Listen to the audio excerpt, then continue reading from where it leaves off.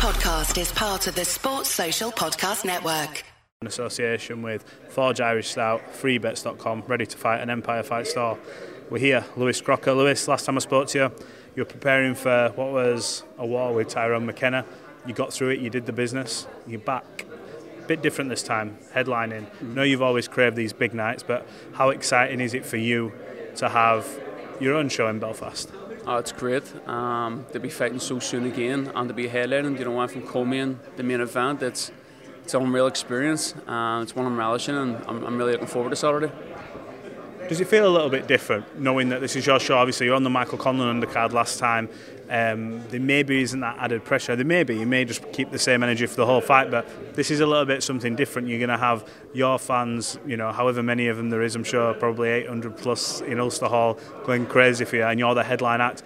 Is there that like extra bit of pressure that, you know, maybe you have to perform a bit more, you have to show out because you know this is it, this is your show, this is what you wanted?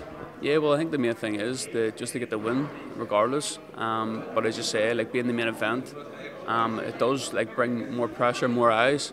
But I mean, like you're going to have to get to this stage regardless. Like so, you know, as I say, I'm looking forward to Saturday, and let's get it.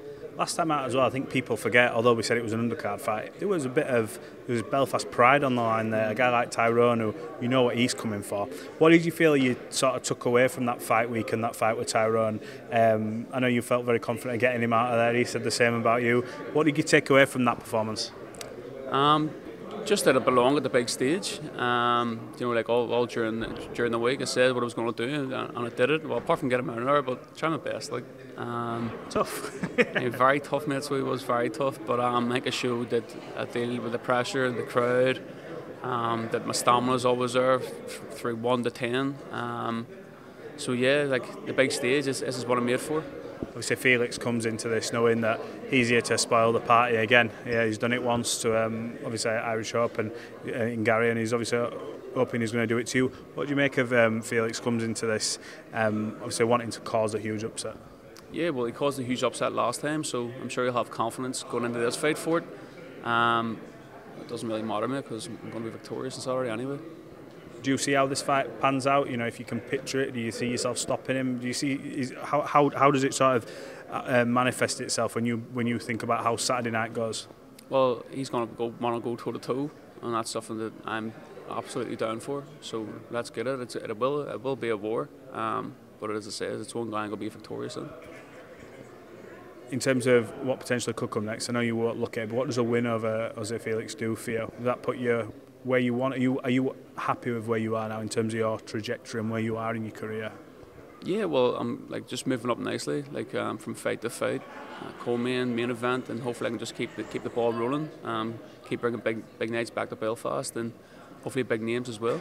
Some other names on the card who potentially are, I suppose, maybe opponents down the line, depending on, I suppose, how Matchroom, Conlon Boxing both sort of, you know, merge together. Obviously Paddy Donovan's on the card as well.